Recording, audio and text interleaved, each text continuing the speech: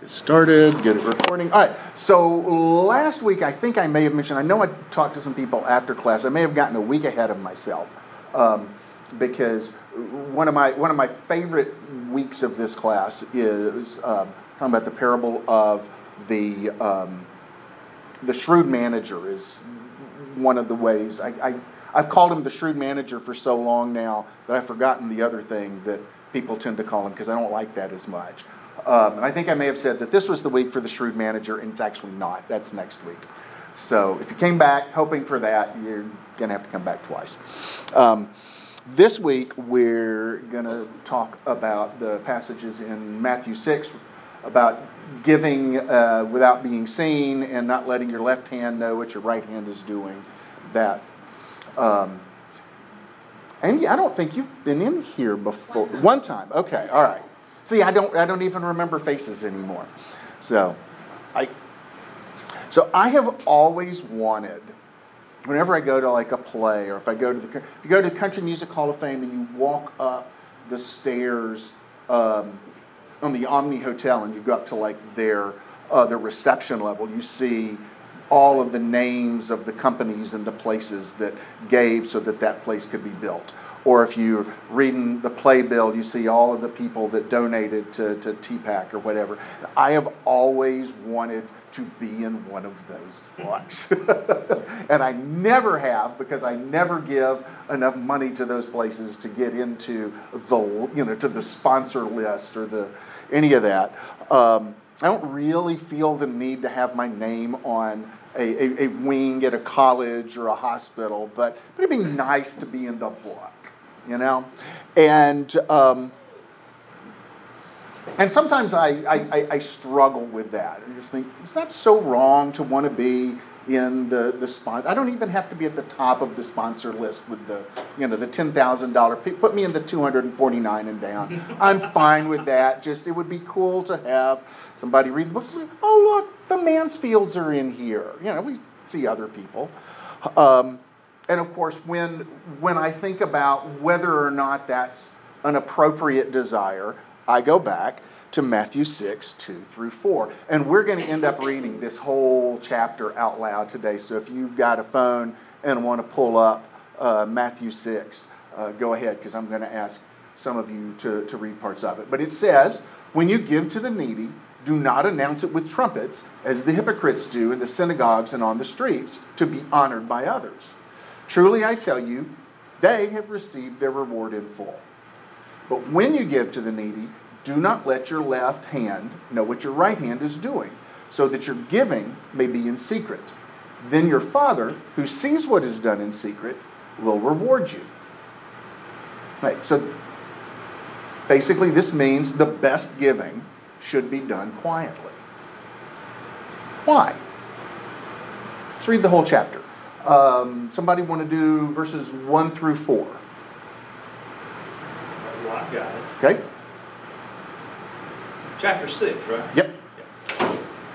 Take care not to practice your righteousness in the sight of people, to be noticed by them.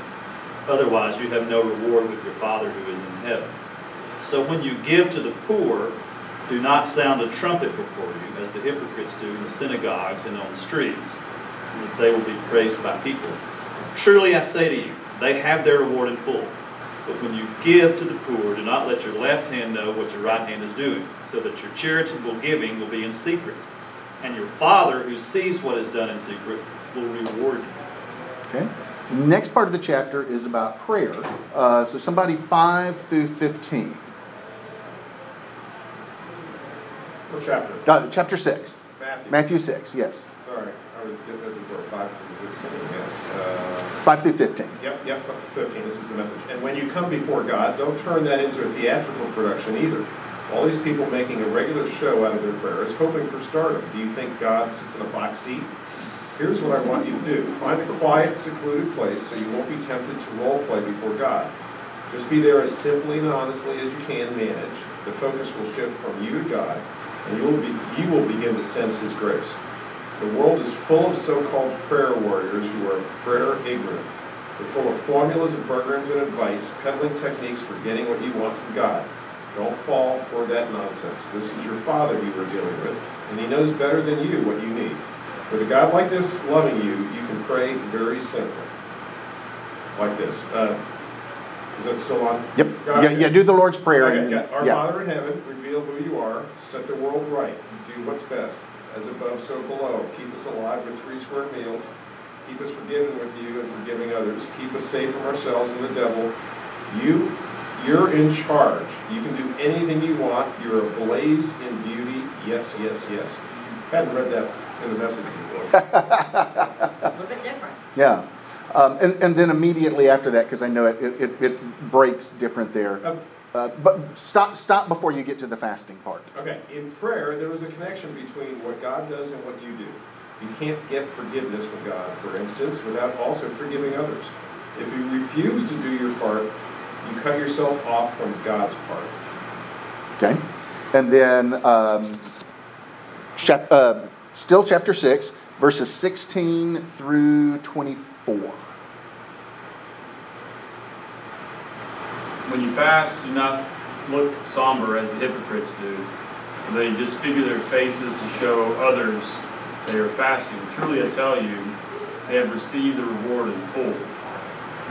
And when you fast, put oil on your head and wash your face, so that it will not be obvious to others that you are fasting, but only to your Father who is unseen, and your Father who sees what is done in secret will reward you. Do not store up for yourselves treasures on earth, where moths and vermin destroy, and where thieves break in and steal. But store up for yourselves treasures in heaven, where moths and vermin do not destroy, and where thieves do not break in and steal. For where your treasure is, there your heart will be also. The eye is the lamp of the body, and if your eyes are healthy, your whole body will be full of light. But if your eyes are unhealthy, your whole body will be full of darkness. If then the light within you is darkness, how great is that darkness? No one can serve 2 masters. Either you will hate the one and love the other, or you will be devoted to the one and despise the other. You cannot serve both God and money. A note about the verse 23 where it talks about if your eyes are healthy and if your eyes are unhealthy. I got a Bible app that has lots of different translations, and I enjoy following along the readings in, I think it's called the Complete Jewish Bible. But so they use a lot of Hebrew phrases, and the way that it's translated there, it says, if you have good eyes, and they make a note that generous spirit. And if you have bad eyes, that's a stingy spirit. So they make that analogy specific there as opposed to just being about vision. And that's something that I hadn't really seen in the translations that I typically read. So I'll finish the chapter. Therefore I tell you, do not worry about your life, what you will eat or drink, or about your body, what you will wear. Is not life more than food, and the body more than clothes? Look at the birds of the air. They don't sow or reap or store away in barns, and yet your heavenly Father feeds them. Are you not much more valuable than they? Can any one of you, by worrying, add a single hour to your life? And why do you worry about clothes? See the flowers of the field grow? They do not labor or spin. Yet I tell you that not even Solomon in all his splendor was dressed like one of these. If that is how God clothes the grass of the field, which is here today and tomorrow is thrown into the fire, will he not much more clothe you, you of little faith? So do not worry, saying, what shall we eat, or what shall we drink, or what shall we wear? For the pagans run after all these things, and your heavenly Father knows that you need them. But seek first his kingdom and his righteousness, and all these things will be added to you. Therefore, do not worry about tomorrow, for tomorrow will worry about itself. Each day has enough trouble of its own. So, in chapter 6, Jesus is not focusing exclusively on giving. He's really going over what might have been considered the most important manifestations of piety to his audience. He's talking about giving, generosity, he's talking about prayer, and he's talking about fasting.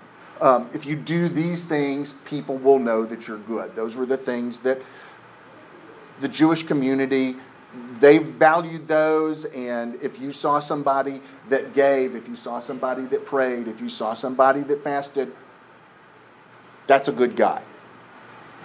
And what he's saying really isn't that far removed from what the other rabbinic teachers of the time were saying.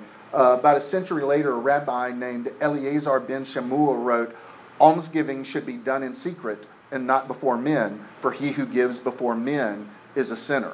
So it's very, very close to what Jesus is saying there.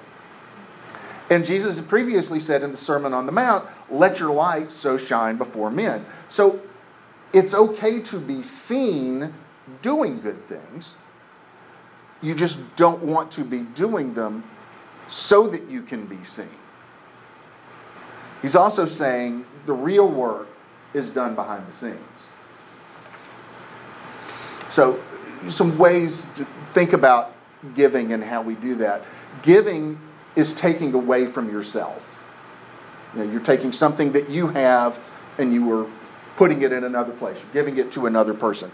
If you call attention to yourself, then you're gaining something immediately. And so at best what you're doing is trading one form of capital for another. If you're giving away money so that people can see you giving away money, you're getting the capital. You're getting your own reward right there. If you're doing something so that you can be seen, it becomes transactional. And I think that's what Jesus is talking about when he says those people have their reward. You do get a reward for doing good things so that people can see you do good things. But it's that surface reward. Giving can also be a way that love takes form. And note that Jesus qualifies at the beginning of the chapter the giving. He says, when you give to the needy. And there's a specific, I think there's a specific reason there that we don't often talk about when we talk about giving in secret and why that's a good idea. Because in some situations, giving quietly protects the dignity of the person who is in need. Because if you need something, it's hard enough to go to somebody else, much less in public, and say, I'm not making rent this month, or we can't afford this medical bill, or I need any kind of help. So, and it makes it even harder if somebody causes a big scene to show that they're helping you, because then you are just building up your reputation on the back of somebody that's in need. And I don't know that we often talk about that when we talk about giving in secret. Is that I don't remember hearing that. Am I missing ways that we've? Okay, I'm watching. I always watch for my cues. I know, but you know. I've lived a lot. You've seen more conversations about giving. So some people prefer to give only when their identity is recognized, not necessarily so that they can feel proud of themselves, but so they can feel reassured that the beloved knows that they wanted to send the message, I love you. But what's problematic for Jesus is the kind of giving where the act needs to be recognized by a third party. So, I enjoy, just because I like randomness. It's just, and I can trace the theology of that back to being a kid. But I love the idea of people doing things anonymously. I was at a congregation once where we had several people that had lost jobs and had not managed to find them. And so the class that we were in, we held like a class garage sale. And we told everybody, anybody that came, we didn't put prices on anything because there was just too much stuff.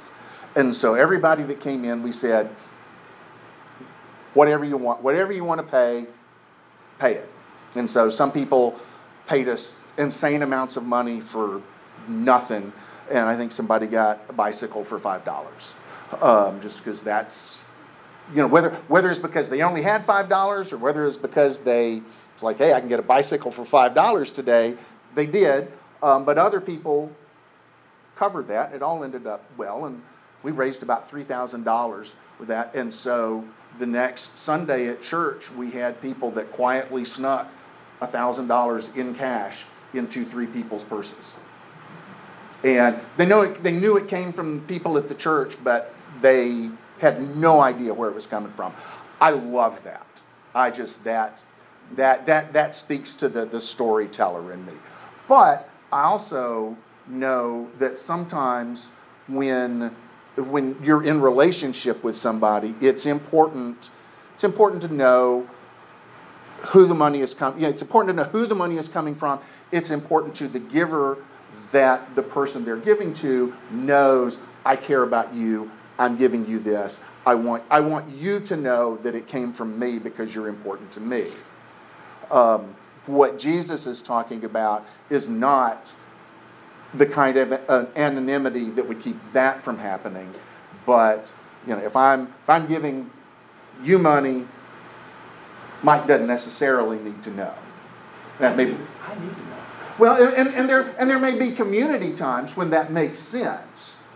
But if I'm giving to Gail so that Mike is impressed with me, then that spoils everything. Which is where we probably walked in, I think, where the university, the back of the annual report, so we had 25,000 and above list. And I never thought about that. We've done a bunch of that, right? Yeah. But there's a bunch in anonymous, right? Yeah. And so I'm asking myself, well, I've never done anonymous, but why haven't I?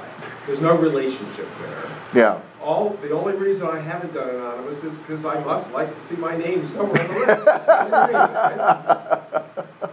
No. Well, but they probably also wanted your name on that list because in fundraising, they want to have names of people that know other people so that those other people will look and see your name and say, so, I mean, it's...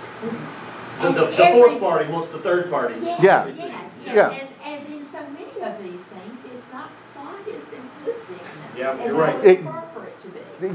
Exactly, which is my larger point here. Yes. Another thing I have a problem with is we sponsor children in different parts of the world, and it's like we get these letters from them, and you can tell it's just basically they told them what to write. Like they had to write a letter to us, and I'm like, you don't have to write no letter. I mean, I'm giving because you need it, and I just don't like that. And then I feel like I have to write back to them, and I don't speak the language.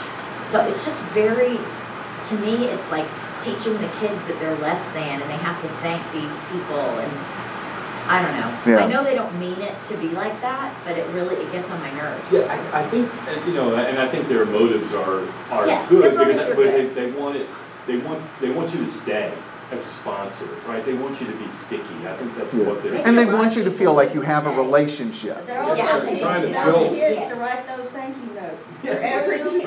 it's not an organic Yeah. relationship. It's Right. forced, but it's better than nothing is what their point is. And Yeah. it I just helps. want them to be taken care of and not have Yeah. to thank somebody. Like my kids don't have to thank somebody, Yeah. and I take care of them. But I think that may be because you are giving for a better reason. I mean, I think underlying this, the reason it's damaging for us to give so that we are observed is because then we're becoming interested in how it looks rather than cultivating hearts of compassion for somebody that needs it. And so you're already to the point where I feel for this And I child. don't mean that. I feel like I can make a difference in your life, and that's what I want. You're not looking for somebody to pat you on the back for how Maybe some people are. Well, I think there's still, In the beginning. I think that's still a process. Yeah. Yeah. Well, and there's an additional part to it too, which goes to what you were talking about with fundraising, which is the relationship and the community aspect of it. Because we really do like to have some kind of relationship often with the people that we give to. I mean, and in an ideal world, the kind of giving you're doing helps create a real relationship with the people who are giving that money. You don't necessarily need that, but that would be even better. Yeah. Well, we And- went to visit the children. We go to visit, we went to Guatemala to visit we have 3. Yeah. And we went to visit them, and that was really cool. But then it's like she starts writing these letters again, and I was like, I don't know. Yeah. And that's, Sort of and, being used a little bit. A little bit. yeah. I mean, I don't think that's Helps what it's them meant practice to their be. writing. Yeah. Following directions. I kind of feel bad because I don't write back because it's like I have time. That's what it is. I think a lot of But I don't know, they're making you feel guilty. it's like I'm giving you money, just shut up. I'm kidding. No, but I do feel guilty. Yeah, 'cause I mean, and the fundraising goes to that too, because it is, in a lot of those things, you are creating a kind of community. And so it's, and one of the reasons that I would love to have my name on that Country Music Hall of Fame wall is because I see all of these people that I've known for 20 and 30 years, and they, you know, and I want to be the kind of people that I know they are. I want to be in their and so we do, you know, sometimes we give aspirationally. We give because all of our friends were giving, so we want. I did this yesterday with my daily giving. There's a guy, and I don't know him, but I follow him on Twitter. I follow him on what I call my theological Twitter followers, because I have like my celebrity Twitter people that I follow, and I have my friends, and I have my media, and I have my theology people, and he's one of my theology guys, and I really like him. And he tweeted a teacher that I guess he knows that is raising, she's trying to get supplies for a class for the fall. And so it's like, haven't given today, I'll find something. And I just went and I bought the first thing on the list, and I said, just wanted you to know that I bought this because Dante retweeted you. And so that way she knows that it came from him. He sees that somebody gave because of what he did. And anybody that's on Twitter that reads my replies knows too. So I probably didn't get a lot of extra credit for that one. But it was important for me to know, it was important to me for them to know that I did it because of Dante. Well, now that I think about this a little more, I'm glad we're having this conversation. I was sitting at my desk the other day looking at, Nashville Rep has resumed, and I was looking at the seasons, the current season, and we're going to get some, not full season, but anyway, the point is, I was looking at the order form. Yeah. And it said, of course they want donations. Sure. They always want donations. And, only give $100 and you can have your name in the program, to your thing earlier. And when I see stuff like that, I, in my mind, immediately go to this scripture, the Bible. Yeah. And I thought, no, I'm not going to do it. I wrote it off, and forget it, because what I'm doing is but it's deeper than that, because if I'm really concerned about giving to the arts, then I think it's probably legitimate. Yeah. If my interest is giving to the arts versus seeing my name in the book. Yeah. Yeah. So I'm going to try to condition myself not to just, my name's in there, forget it when I get it. Yeah. Because I think there's value in giving to causes that are meaningful. And if you think about it now, so what's wrong with going on Facebook? I know my answer, but there's an other side of this. I don't know if you did it, I do it myself. I just donated X, or I just gave blood today. What's wrong with putting that on your Facebook? Because, yeah, I'm not doing it to boost myself up, but everybody would say that, but maybe I'll influence my friends. Yeah. He's right. If he can do that, give blood, or, wow, that kind of thing, there's a whole lot of value in that. So So the answer is depends on your motives. Yeah, exactly. Well, and I loved the way the Message paraphrased this, because it really kind of got to what I think is the word that usually gets translated hypocrites there. And the Greek word where we get hypocrites doesn't specifically mean putting up a good front in order to deceive, as we often use the term these days. It really was more, it was closer probably to stage actors. Like acting. Yeah. It's more about putting on a show than it is trying to convince people that you're somebody you're not. Because I think we tend to think of hypocrites, well, they say one thing, but they really do another, and so they're trying to show us that they're somebody other than who they are. They may very well actually be those people. They just like to be those people publicly. And the phrase, don't let your left hand know what your right hand is doing. I mean, we often take that to indicate a secretiveness so complete that even we don't really know what we're doing when we're giving. And I think there's something to be said for that. My dad, before he died, my dad gave all of the kids and all of the grandkids a certain amount of money, and he said, I want you to give this to, with ours it came with a few strings, which is he wanted us to give it to a Christian-based charity. And I didn't really have a Christian-based charity that I was really tied into. I mean, I could have given it to Made in the Streets or any number of places, and that would have been great, but I didn't have an existing relationship with those.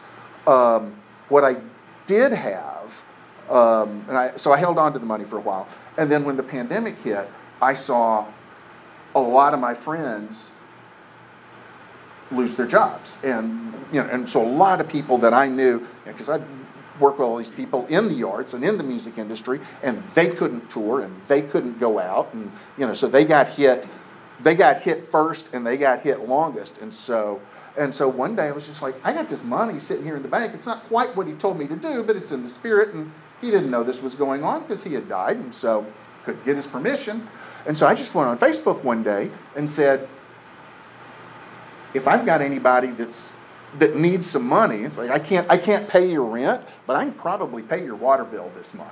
And so if you'll just message me, and so I gave away about half the money to people, to about, I can't even remember, I think there were like 6 or 8 people that messaged me, which took a lot to be able to go, yeah, I got this bill and it's past due and it's $234, and boy, if you could do that, that would be great. And I was like, here you go. I know there were at least 6 people. I can remember 2 of them. One of them was a really good friend. One of them is just somebody I know on Facebook. And so I remember that. I couldn't tell you who the other ones were. So I mean, in a way that is the left hand not knowing what the right hand is doing. And I kind of like that I don't know. Also would probably be nice if I remembered that I gave somebody some money. So it is more nuanced, but goes to motive. But when I think about the phrase "not letting your left hand know what your right hand is doing," because I came up as a piano player. How many people play piano or drums or guitar in here, even a little bit? Okay, so good. This analogy will translate. So when you're practicing piano, you practice scales a lot, and your right hand and your left hand are doing the same thing. And so your right hand knows what your left hand is doing because it's doing the same thing. But when you get good at playing piano, your right hand and your left hand are doing completely different things. And if you're a drummer, your right hand's doing one rhythm, your left hand's doing one rhythm, and your foot's doing one rhythm. And if you try to think of them all together, you're toast because you get all tangled up. But you've taught your right hand what to do, you've taught your left hand what to do, you've taught your foot what to do. If you're playing guitar, you're moving your fingers two completely different ways because you may be strumming with one hand and fingering with the other. And that's, they're operating pretty much independently, and it should be the same way with giving. It's not so much about the secrecy of not letting your right hand not knowing what your left hand is doing, though you certainly don't want to be showy about it. But it's that giving and praying and fasting should be so ingrained in you that you can do it and hardly even notice what you're doing. That if you had to stop and think about it, it would all fall apart. But because you've practiced and you've put in that work, you can play beautifully and only just barely be thinking about, it becomes muscle memory. So that's how I have learned to think of not letting your left hand know what your right hand is doing. So as I read from someone once, the disciples simply do not concentrate on their own past acts of charity or the righteousness that motivates them. They become oblivious to what they have done. Their doing good becomes so much a part of their nature that they are unaware of it. The person that wrote that, his name is David Scaer, I believe. I'm not even sure I'm pronouncing it right, and I don't even remember who it is because I found that quote so long ago, but it's Scaer, David Scaer. And we see Jesus describe people like that later in Matthew 25:34 through 40. Another big famous Matthew passage, and I didn't even, until I started thinking about giving and doing things this way, I didn't think about this passage relating to that. But I think this is how it ties back to Matthew 6. And Jesus says, "Then the king will say to those on the right, 'Come, you who are blessed by my Father, take your inheritance, the kingdom prepared for you since the creation of the world. For I was hungry, and you gave me something to eat. I was thirsty, and you gave me something to drink. I was a stranger, and you invited me in. I needed clothes, and you clothed me. I was sick, and you looked after me. I was in prison, and you came to visit me.' And then the righteous will answer him, 'Lord, when did we see you hungry and feed you, or thirsty and give you something to drink? When did we see you a stranger and invite you in, or needing clothes and clothe you? When did we see you sick or in prison and go visit you?' And the king will reply, 'Truly I tell you, whatever you did for one of the least of these brothers and sisters of mine, you did for me.'" And the interesting thing about Matthew 25 to me is that the sheep and the goats, both of them miss Jesus. Nobody sees Jesus when he shows up in front of them. Not the best people in the world. They still miss Jesus. Don't notice him. But the difference is how one group had trained themselves to be and how the other group had trained themselves. One of the groups is doing the work, and it's so ingrained with them that it doesn't even matter whether or not Jesus has shown up because they're doing it anyway. And the other group is actually looking for Jesus. And they're looking for Jesus, and they miss him completely because if Jesus comes, we'll do all of these things if we're doing it for Jesus. And so they're looking for Jesus and miss him. I don't think the other group's even looking for him. They're just off with their right hands and their left hands doing what they do. And so I wonder if there's not something more to all of this than simply do your good works without drawing attention to yourself.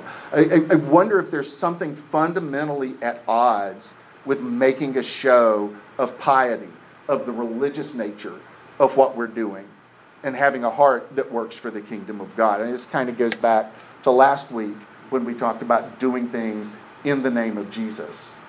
And one of the things that now that I've done all of the research for the class, one of the things that I struggle with now is even saying that I'm even attaching Jesus' name to what I'm doing.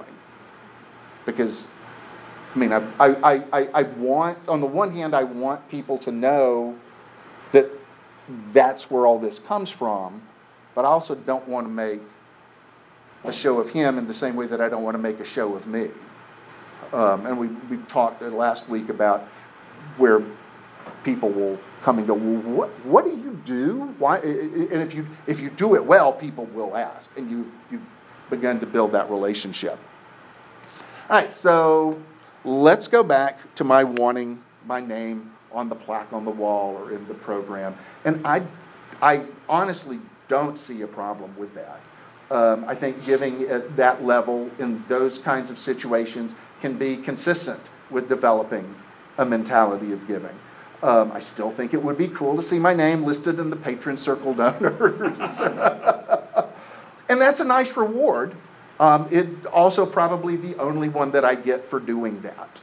If I'm doing that, I have my own reward. And if I have my own, if I have my own reward and I'm not expecting more from that, then I think that's probably fine. It's only a problem. It only becomes a problem if the only way that I give is if I get that kind of recognition, or if I confuse that kind of gift with doing the Lord's work. If it's part of an overall pattern of giving that includes quietly helping the needy, fine and good. But if the name on the plaque is the kind of giving that is the most important to me, then I need to have a change of heart. No. We didn't talk at the beginning of class. Does anybody have any giving stories from this week? I've pretty much wrapped up what I had to say here.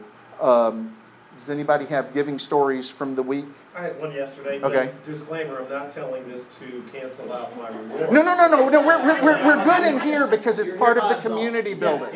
Yes. Good. This is a show-off-free zone. Educational thing. So I bought a bike at the bike store over by Vanderbilt yesterday. I've been shopping for several weeks. Expensive bike. I'm coming out with a brand new red bike, and this guy in the parking lot starts talking to me, and I thought he was just chatting, and then I realized he's very good. So I don't like giving money when there is just a horrible situation where they got their hand out and they've got bottles everywhere, all that stuff, right? But this guy was really good, and I realized and communicated. Yeah. He says, I get this. He said that if you, Rod, to be a good bike rider, I guess you have good shoes. I'm like, what are you talking about? And he says, I need better shoes, and I'm like, oh, I got it now. I'm in that world, not my bike shop world, right? It was 10 feet from the door.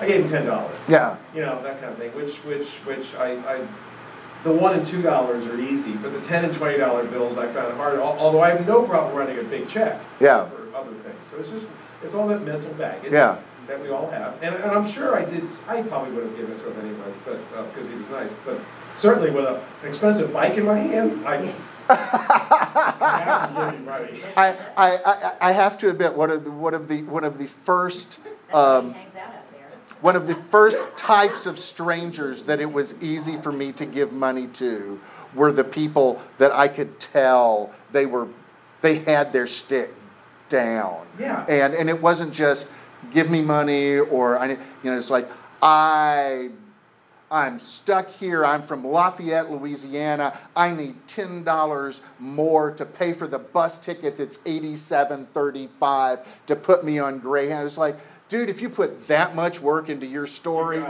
totally worth it. But then I also said, and I tried to have a conversation. Yeah. And I said, do you get the food, or were you sleeping? Yeah. We were sleeping. I'm like, there's, and all I knew since we're new to the area, I kind of said, well, the Green Street Church, which is on the other side of town a little bit, but it's not that far. They've got meals every night. Yeah. He says, but it's hard to get over there. So I don't know if he knew about it or if that was his excuse.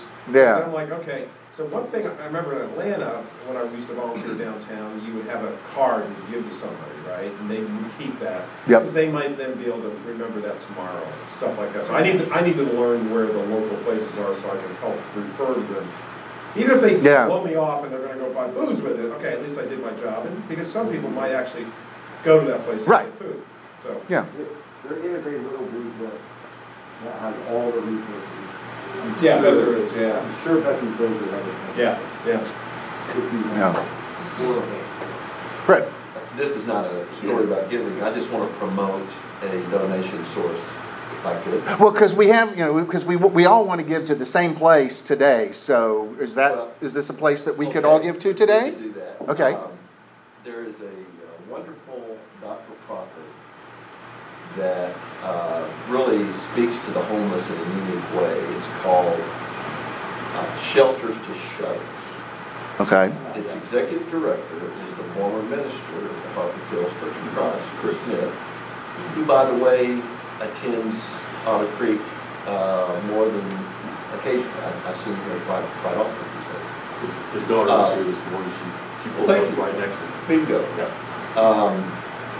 Shelters to Shutters reaches out and through the real estate industry provides employment and sustenance to those that are homeless and need a job.